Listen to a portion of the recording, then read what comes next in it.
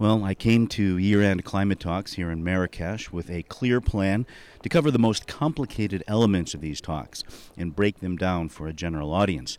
I'd intended to focus mostly on how global supply chains would change in response to this process, and I still will, but Donald Trump's victory in the U.S. presidential election has changed everything. The talks themselves are continuing, and the Paris Agreement remains in place, with or without the United States. But the backroom diplomacy that the Obama administration had proven so adept at, the unofficial talks inside the talks that lay the foundation for the next round, which was credited with getting the treaty implemented so early, that's gone. And I'll cover that in more detail in a later piece.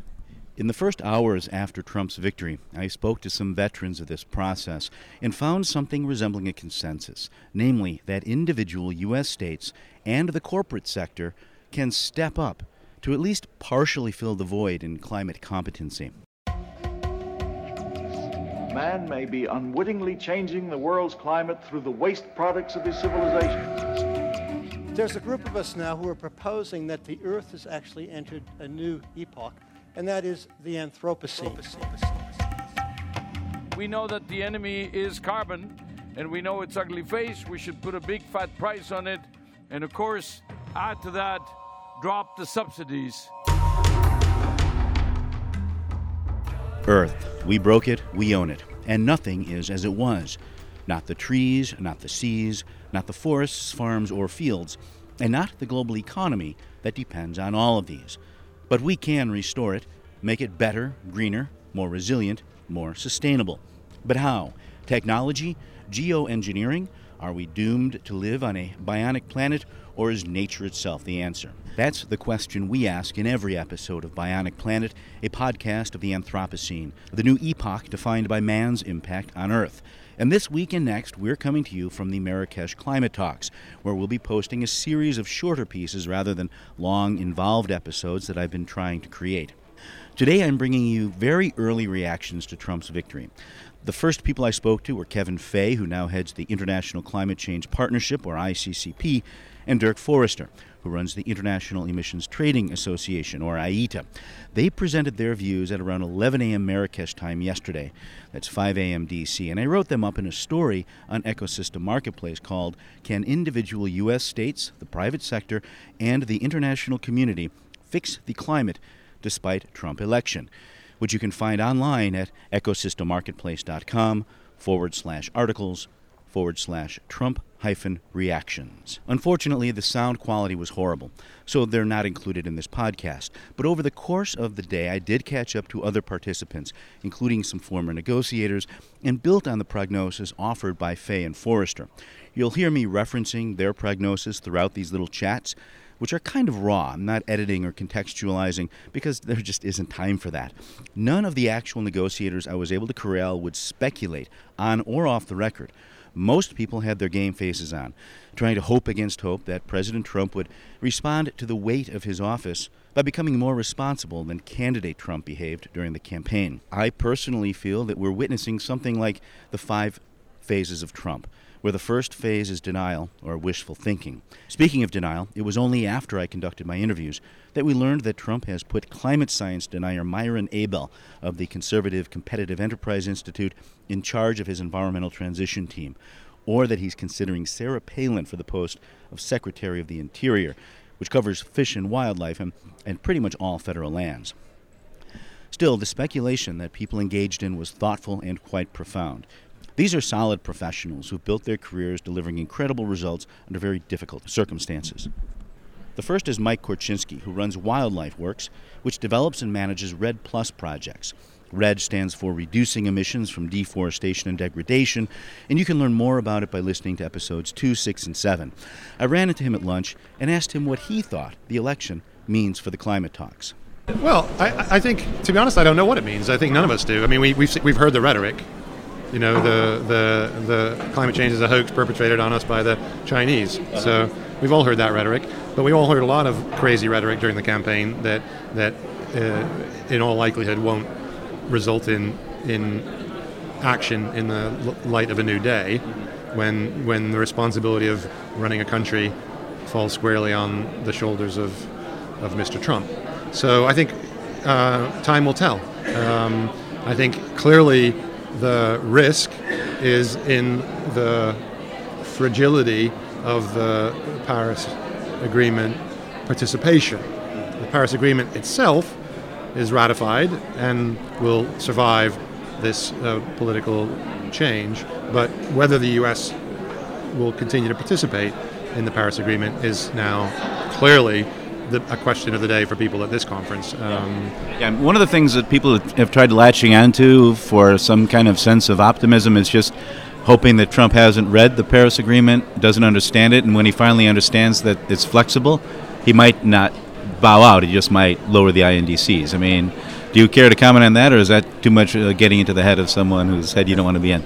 Yeah, probably the latter, but I do think that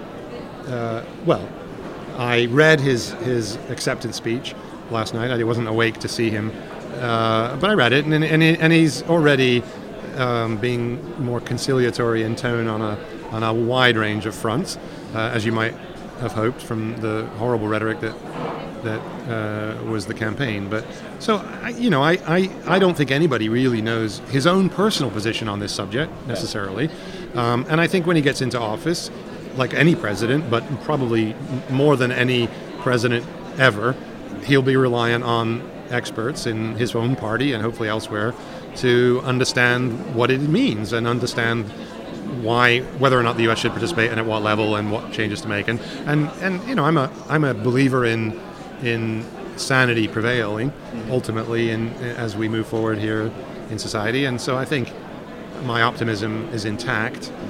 If only because there have been so many hurdles to overcome for us to get to this point. This is just the latest in a long line. And it's an imagined hurdle at this point, so let's wait till it's a real hurdle and then we'll figure out how to overcome it for the greater good.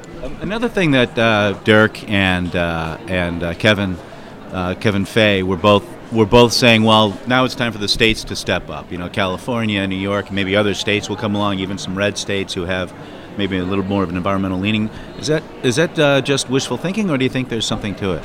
I think it's too soon to tell. I mean, I think short of the West Coast seceding from the Union, which is an unlikely outcome. I don't think it's changed the commitment in California or in New York or in Oregon or Washington. I guess there's two possibilities or three possibilities. Dire, right? But I think that what is he really opposed to? He's opposed to big government, right? That's clear. And the Republican Party, if they had a platform of any sort that you could poke a stick at, it was the opposition to big government at all levels, national, local, regional, and as a result, they were able to hold on to Congress and the Senate, because that's obviously a very popular message right now with a lot of American people. So that could mean a number of things. It could mean that all the activity goes private. It could mean that that instead of trying to implement these programs through large national programs pushed through central government, that it gets pushed out into the private sector, into the marketplace, essentially to figure out. And I do feel that there has been a lot of growing awareness within the American corporate landscape as to the importance of climate change, and the fact that there's a new president who's not going to hammer them isn't going to change their commitment, because most of that commitment has been rational and not ideological. So I think that there's one scenario that says the action goes to the private sector in the U.S., not everywhere else, of course. We're just talking about the rest of the U.S. Another scenario is it goes to the states, as you pointed out. And then the third scenario is it gets clobbered and discouraged, in which case all the innovation that is happening in the U.S. in climate will find a place to employ itself elsewhere, I think. And because climate mitigation innovation is a mandatory requirement for the planet, so it'll happen somewhere. If it's not captured in the United States by the United States economy, it'll be captured in Europe or Southeast Asia or in Canada. So yeah, that's actually also, that was the other thing that Dirk and Kevin were saying, was that now the private sector really has to step up as well. States will step up, private sector really has to become aggressive, and that they've actually turned on that. They're not fighting it anymore, they're pushing for it, we still have this issue with the high results, low disclosure problem that we have on supply chain, where we have every company that's reporting results is great, but most of them don't. Right. Well, I think let's start with the positive trend there. You're going to have clearly two paths in the corporate world, right? The path that won't do anything until they're required to do it, and clearly they just got to get out of jail free pass at the federal level for the next 4 years, right? Then you've got the group that was doing it because they finally realized it's in the best interest of their business to do it, and that's most of the supply chain folks who legitimately acknowledge that the consumer sentiment, if you want to say, and the market sentiment is you better be a good citizen regarding climate. So I think that activity will continue, I hope, and I think that activity will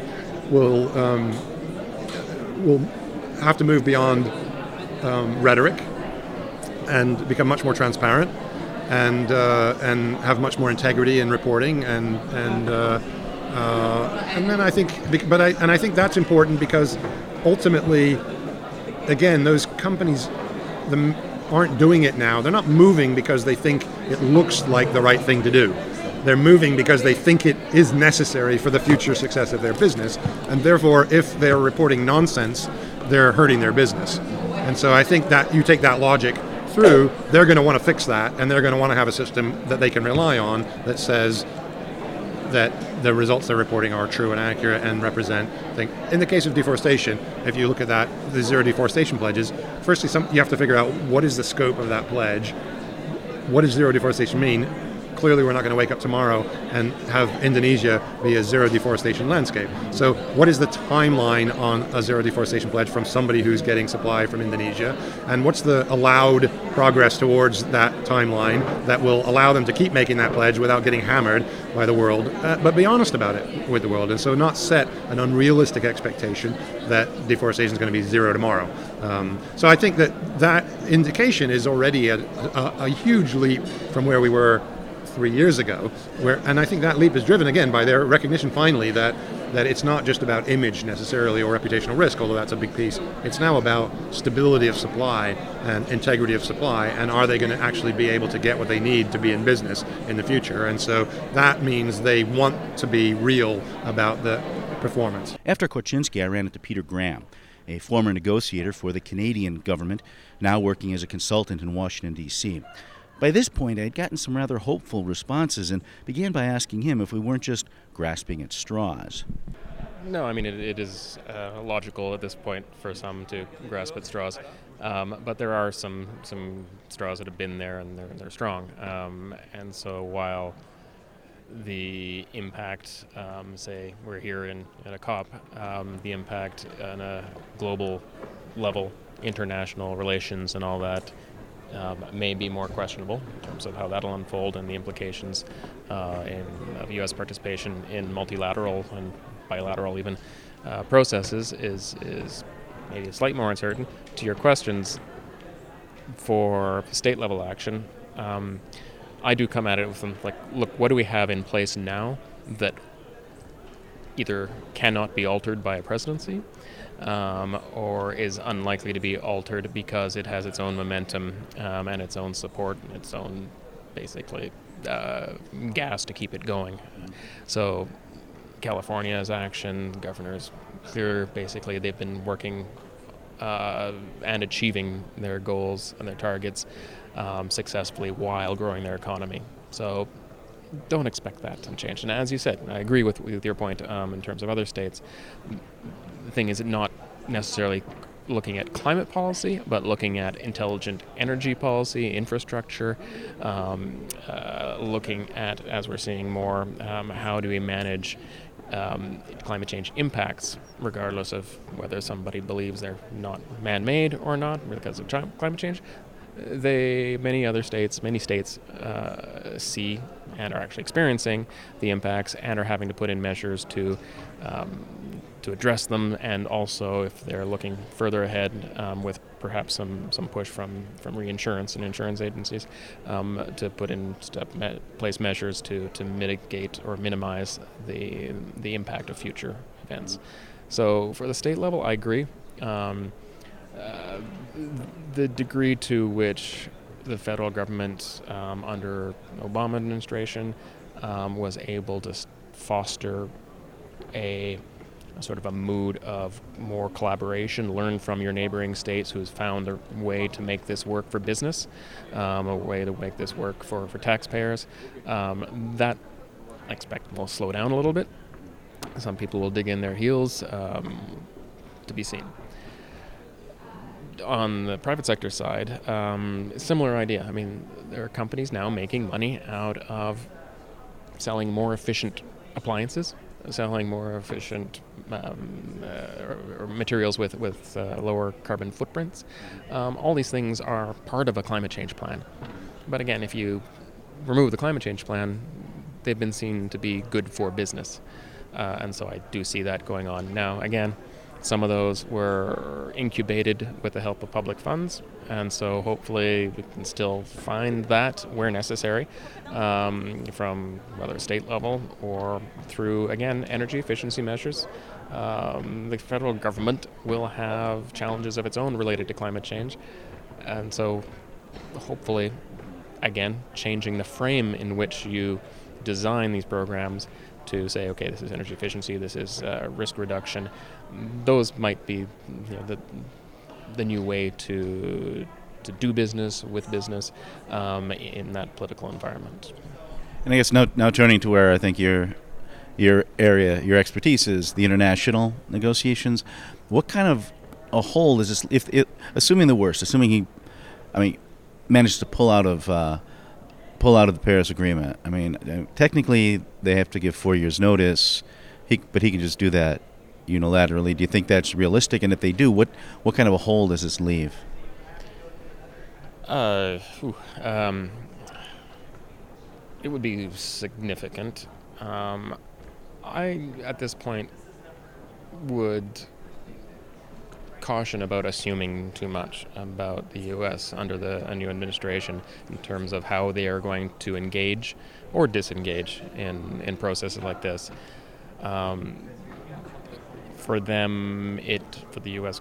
government under Trump, it will be less important, but it is, if it keeps going, which it will, with all the other actors, it is in effect a bit of a trade agreement, right?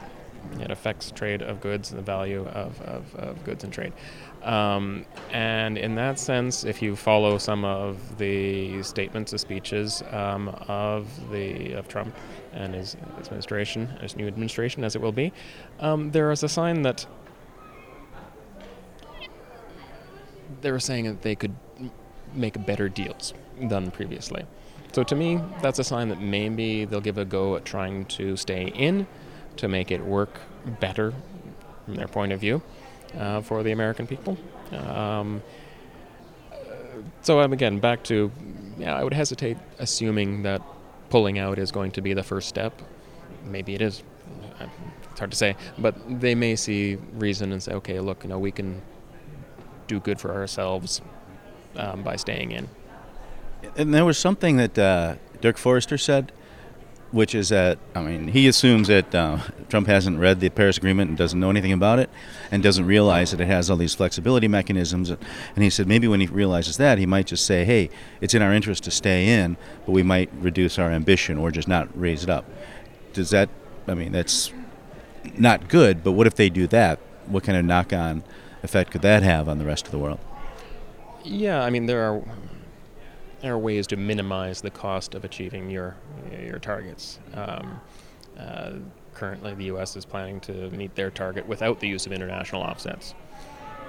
If the new administration says, hey, so I hear we can stay in, maintain our trade relationships that are important or whatever, but we can get cheaper offsets to help meet our target through investing internationally, buying internationally, maybe they'll do that.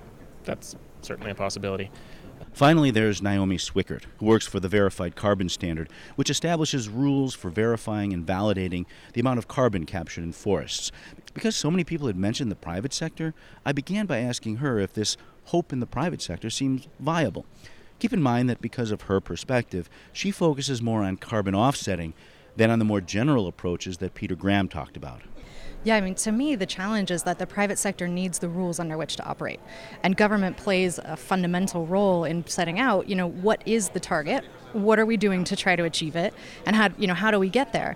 And, we had a challenge in the U.S. of making progress on that front. And Obama did what he could in terms of the Clean Power Plan under the EPA, et cetera. But without that momentum and without the signal, without the rules of the game, it's hard for the private sector to really make progress. They need to understand where the risk is, how to assess it, how to contribute to something which is achieving a goal set by government. So without that leadership, yeah, they can take a role, they can make progress to some extent, but it's going to be difficult for them to get nearly as far as we would without government leadership. Mm-hmm. Can an organization like yours, how far can you go in providing those rules? And where, or another question, where does it stop? I mean, the VCS provides rules for carbon accounting, for how you actually develop projects and bring them to market. But the question is, where's the market? Where's the demand come from? So a demand signal typically comes from a government saying, we're trying to achieve X target, and you can use offsets to get there. So without that demand signal, everything that we do in terms of saying, here's the rules of the game for how you actually create an offset or how you work on environmental sustainability in agriculture is difficult to move forward without having a segment of demand to drive it. Right. Okay. It's tough. I mean, we just don't know anything about we don't know anything about what he wants to do. Yeah. Trump never said a word about real policy related to climate change. The one thing I think we did hear is that he wanted to undo the rules or the Clean Power Plan under the EPA. So, hopefully he moves away from that, but I think we just don't know. I think he is sensitive to business. So on the positive side, if he gets a strong signal from business that that's what they want, then perhaps, maybe, if I'm being optimistic. Yeah. Another one that people brought up is maybe states will start moving more aggressively forward. Even some of the red states, a lot of what they were pushing back against wasn't so much environment as, you don't tell us what to do. Again, does that sound like wishful thinking, or do you think there's any reason to believe that states beyond the ones that already have cap and trade might actually start to go in that direction or do something on it? Yeah, U.S. states can definitely set targets. I think that government at a state level does have an opportunity here to step up, and because they are government who can set programs, who can incentivize domestic markets like we've seen in California, there is an opportunity there. But California has struggled to move that the program forward, particularly in terms of bringing in international red or other activities, and so the challenges are still there, and it's still, I think, important to have signals from national governments, and the states, the U.S. is probably unique in its ability really to do that and drive that at a state level compared to a lot of other countries. I've got to run now, but keep checking your feed for more updates from Marrakesh.